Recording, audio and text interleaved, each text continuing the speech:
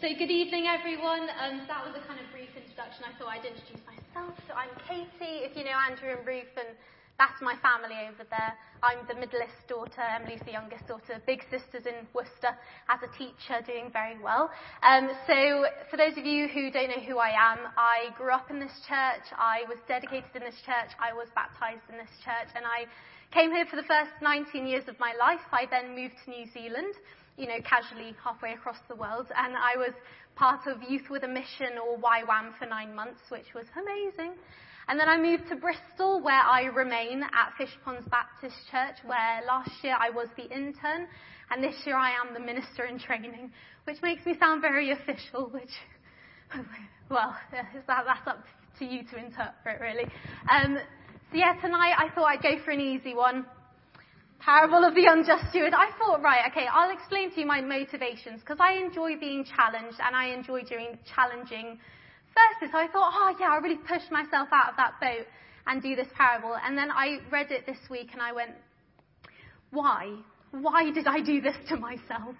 So I've got some interesting interpretations, hopefully not quite heresy, but we will see.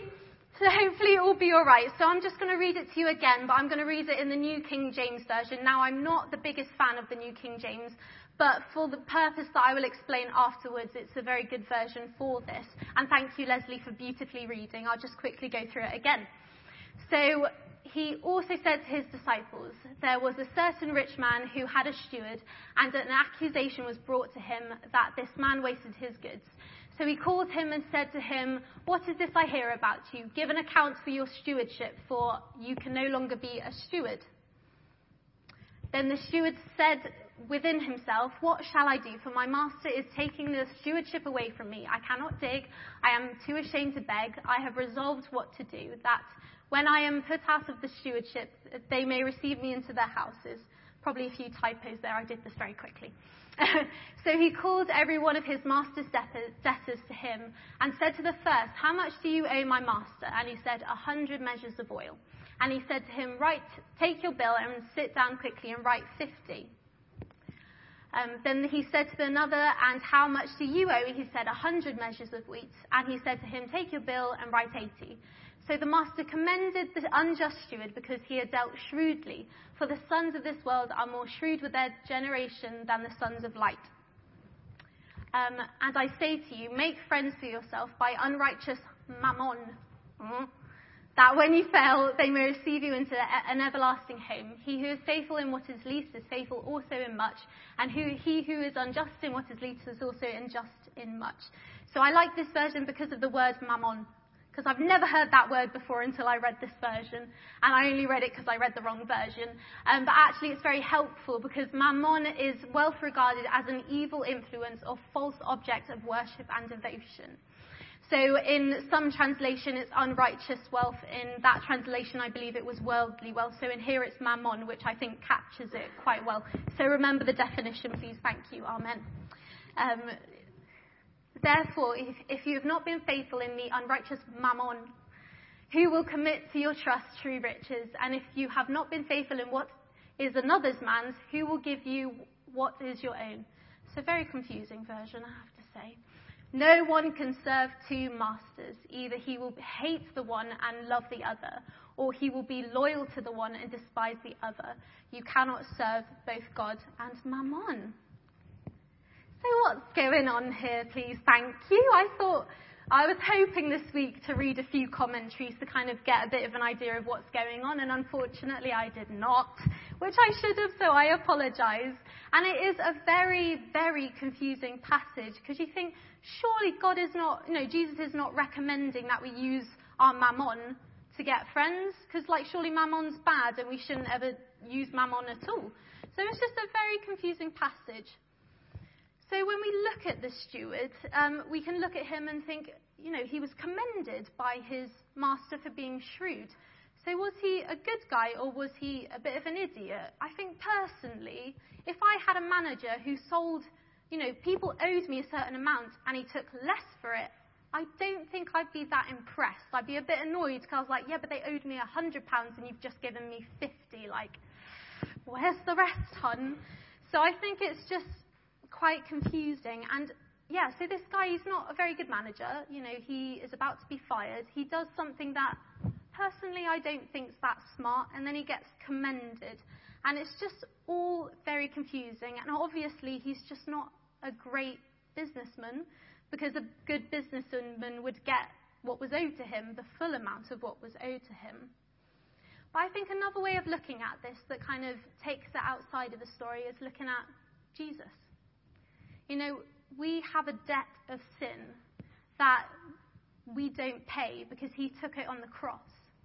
And actually, Jesus suffered a humiliating and an extremely painful death for us, because we mess up, because we sin, and he forgives us when we don't deserve it. If we're perfectly honest, none of us deserve forgiveness. And yet he still went on that cross, and he still became fully man. He became a baby of all things, not this mighty warrior person. He became a baby and took all our debts that we owed.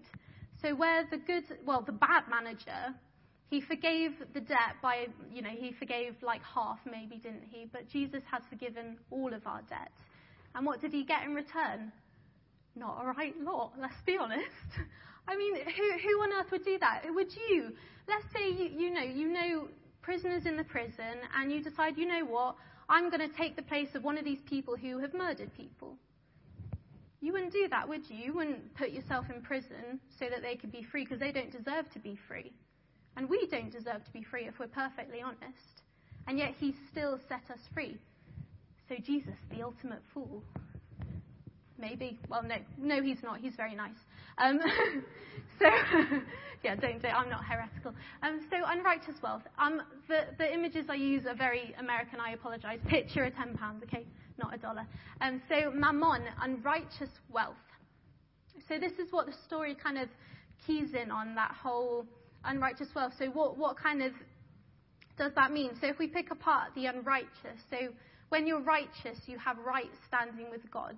So unrighteous is when your wealth is not right standing with God, when actually your wealth, it's not glorifying God, it's a separate thing. And actually mammon could be any wealth that you place above God, any wealth that you think, I earned that's mine, possibly.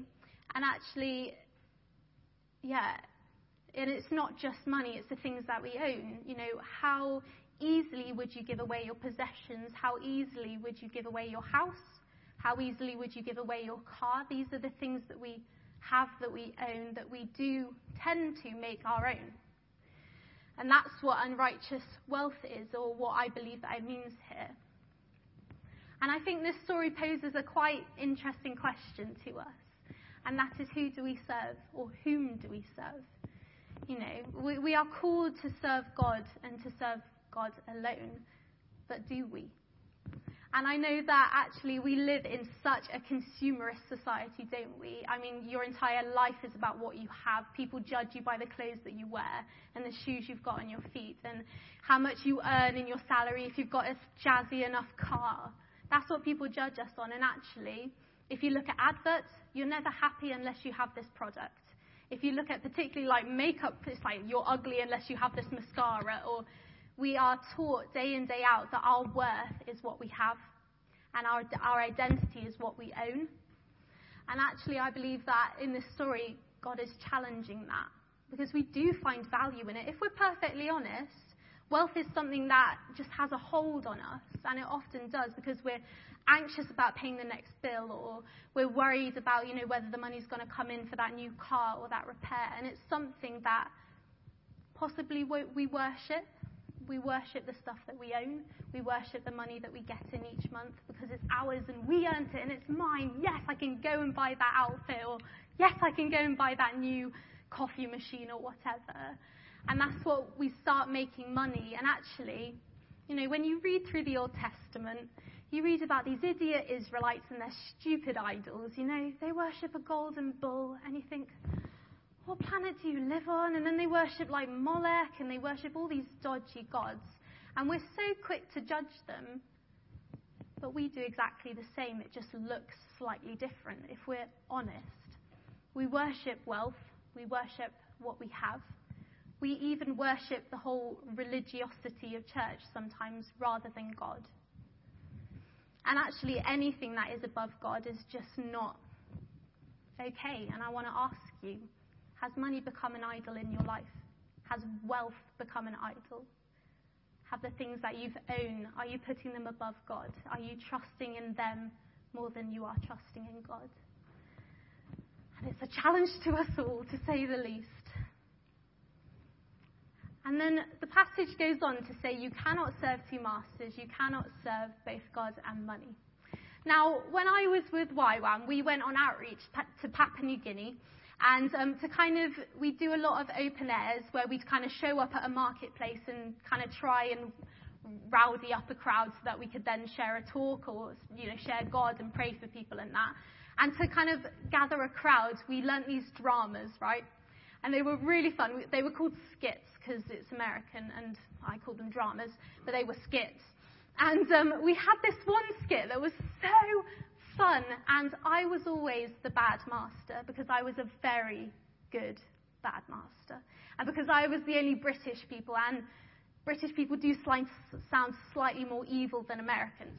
So in this skit, you'd have this lovely master, this lovely, lovely person. We had a girl on our team called Monique, and she was the gentlest, sweetest American I've ever met in my life. And she was always the good master. Then I was always the bad master, you see. And then you'd have this servant and this slave in the middle. So there'd be three of us up there. So it would start with a good master going, "Oh, slave, hi, yeah, oh, I'm a bit parched. Do you mind getting me some water? Oh, thank you so much, you're amazing." And so then the slave would go and get water and give it to the good master. Then the bad master would go, "Slave! Oi, you there, I'm thirsty. Get me water." And then they'd go and take the water from the good master and give it to the bad master, and they'd be like, "Oh, you stupid sod, go away." And then the good master would be like, "Oh, hey, slave, hi, how you doing? You all right? Yeah. Oh, I'm not wearing any shoes. I could probably do with some shoes. Do you mind getting me some shoes?" And the slave would be like, yeah. And go put some shoes, put it on their feet. And then the bad master would go, "Slave, oi, come here. Yeah, you, yeah. Look, what's wrong with these?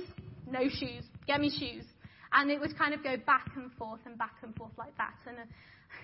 And it was a lot of fun because I got to be mean where I usually am not allowed to be mean because I'm a good Christian. And eventually the good master would be going, "Slave, slave." The bad master would be going, "Slave, slave, come here." And they'd get so confused and fall to the ground because they didn't know who to go to. And it was a really fun and a really powerful skit, actually.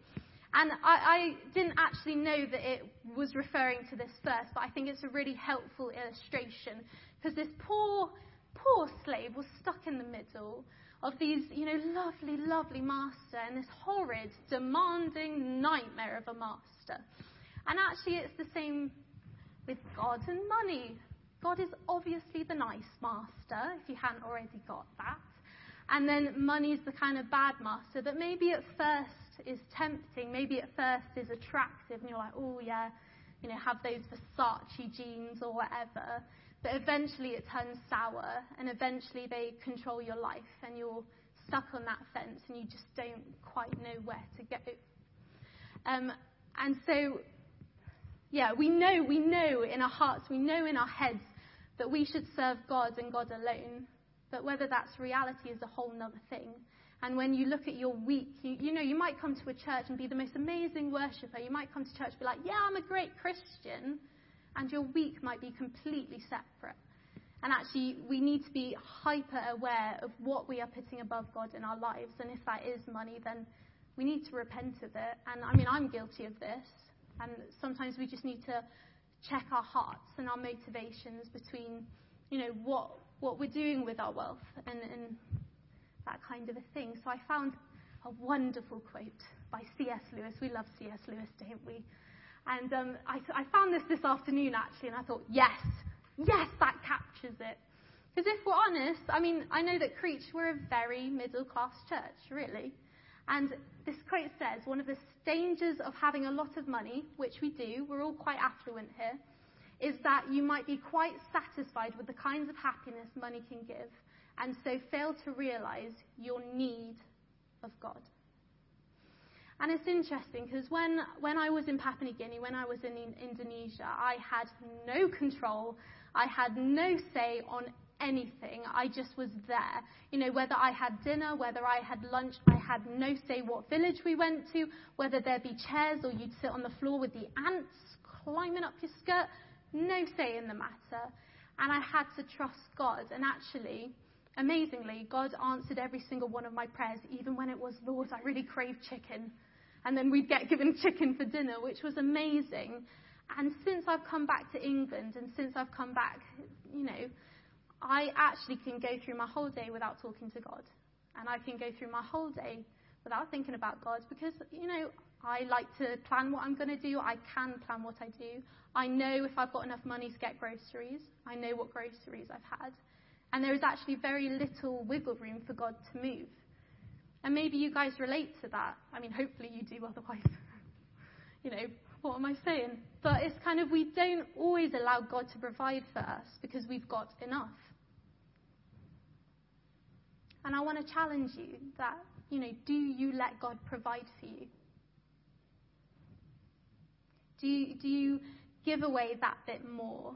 And then when you might not have enough to cover the bills, you might be surprised by what God can do. And a bit of a testimony for this is that I have come on as the minister in training and the church can't afford to pay me. And I was so anxious before I started because I thought, gosh, like, how am I going to survive? I had nowhere to live. I had my amazing family, bank of mum and dad. But more than that, I just was like, what am I going to do? And in the few months before I started as minister in training, God provided a room for me that I don't pay for.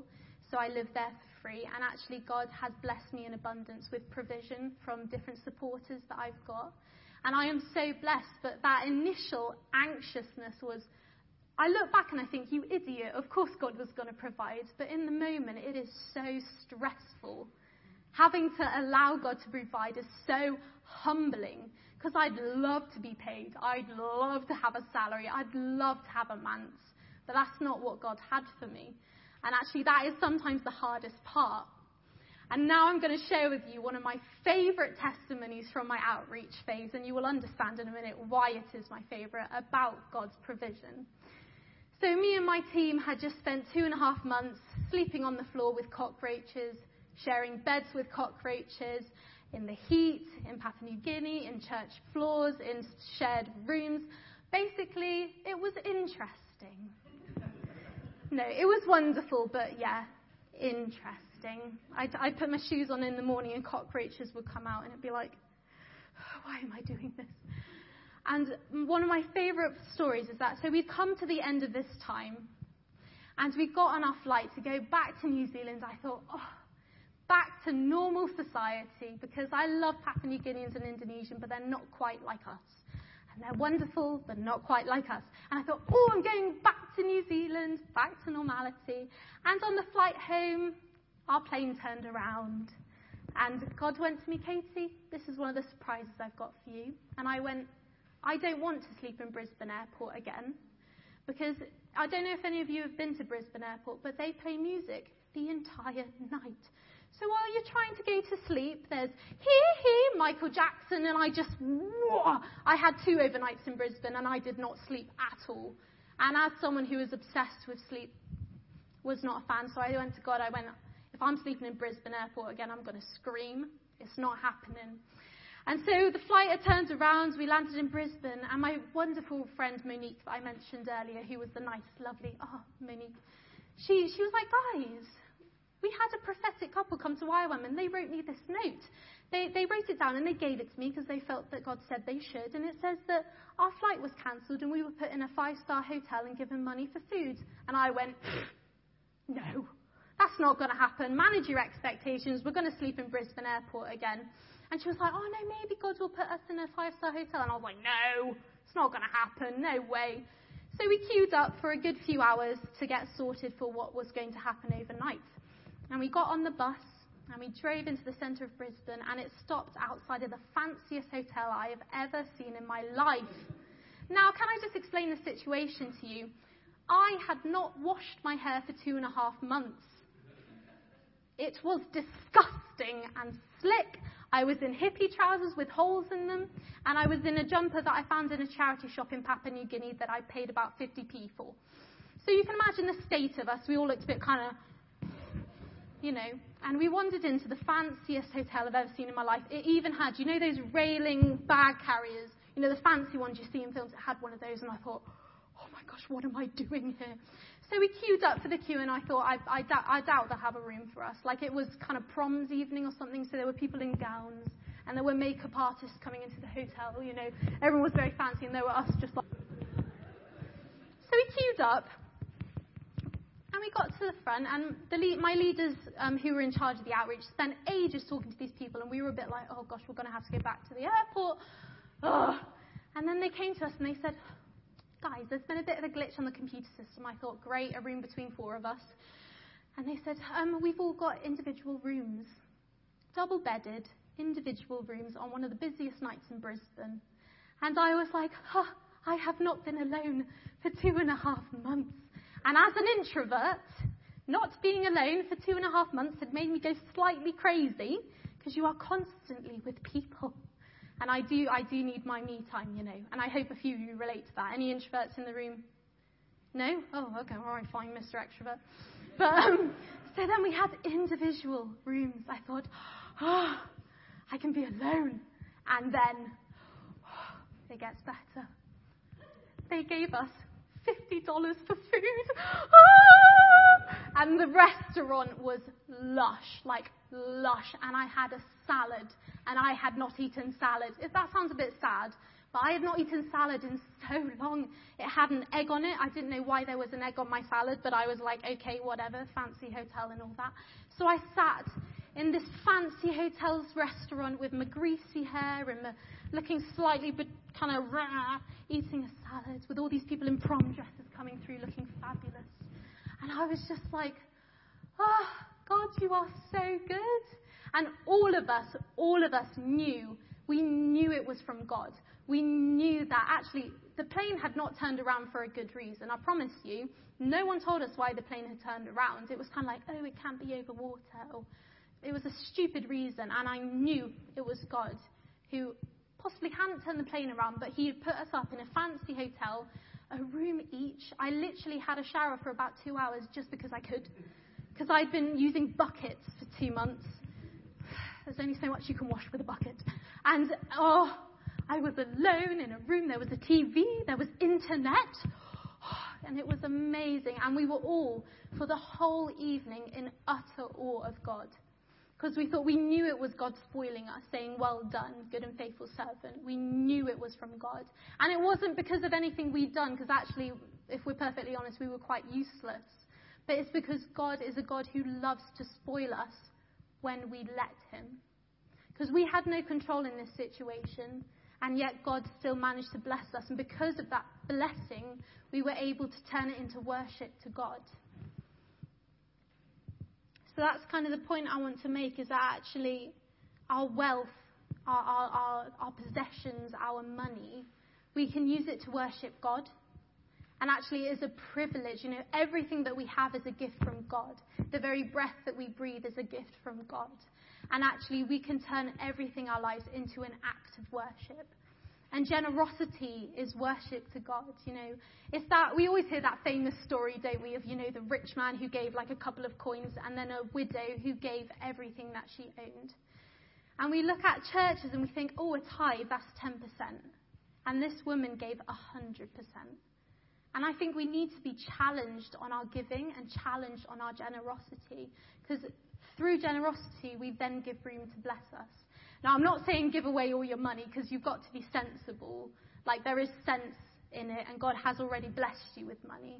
But actually challenging yourself to give more than you have, to actually be more generous than you have the ability to be, as this woman did. She gave everything that she had, 100%.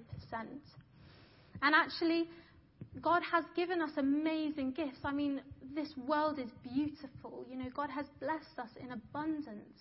And we, again, like with the Brisbane story, we can turn it back into worship and be like, God, thank you so much that I have breath. Thank you so much that I have legs. Thank you so much that I can see, that I can hear, that I can praise you, God. Thank you so much for all the monetary blessings that he's given us. And it's really interesting because I had teaching on like generosity and worshipping God in one of my lectures. And I was so challenged because it kind of made me think in a new way. Instead of looking at my bank account as mine, rather than looking at my savings as mine, look at them as if they're God's. And actually, rather than saying, I want this, say, God, how do you want to spend your money? Because he's the one who gave it to you.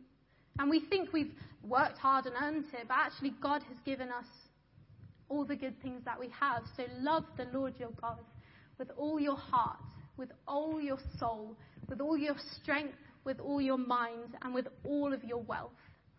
And turn it into a worship of God, because he is so worthy of every single aspect of your life.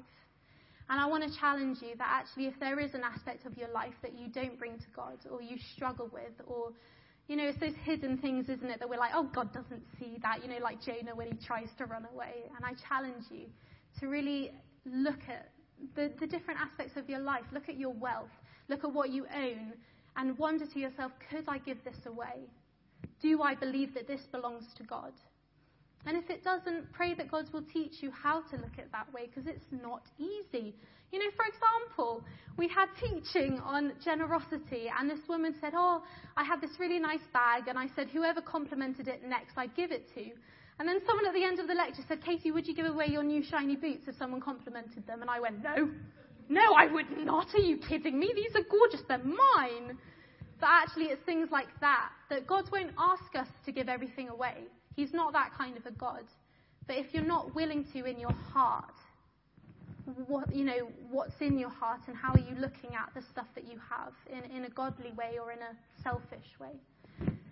So that's my challenge to you. So I'm going to end in prayer. And I'd like you to just be challenged this week to look at what you have in a new light maybe. So gracious, loving God, we thank you that everything that we have is because of you. We thank you for the breath that you gave us, Lord. We thank you for the blessings of wealth and the affluence that you have given this church and each member of this church, Lord. I pray that we can use it to glorify your name and not to glorify ourselves, Lord, that we can use it as an act of worship, that we will worship you, God, in our generosity, that you will challenge us to worship you in every single aspect of our life, no matter what we're ashamed of, no matter what we're guilty of, Lord, and we just commend it into your hands.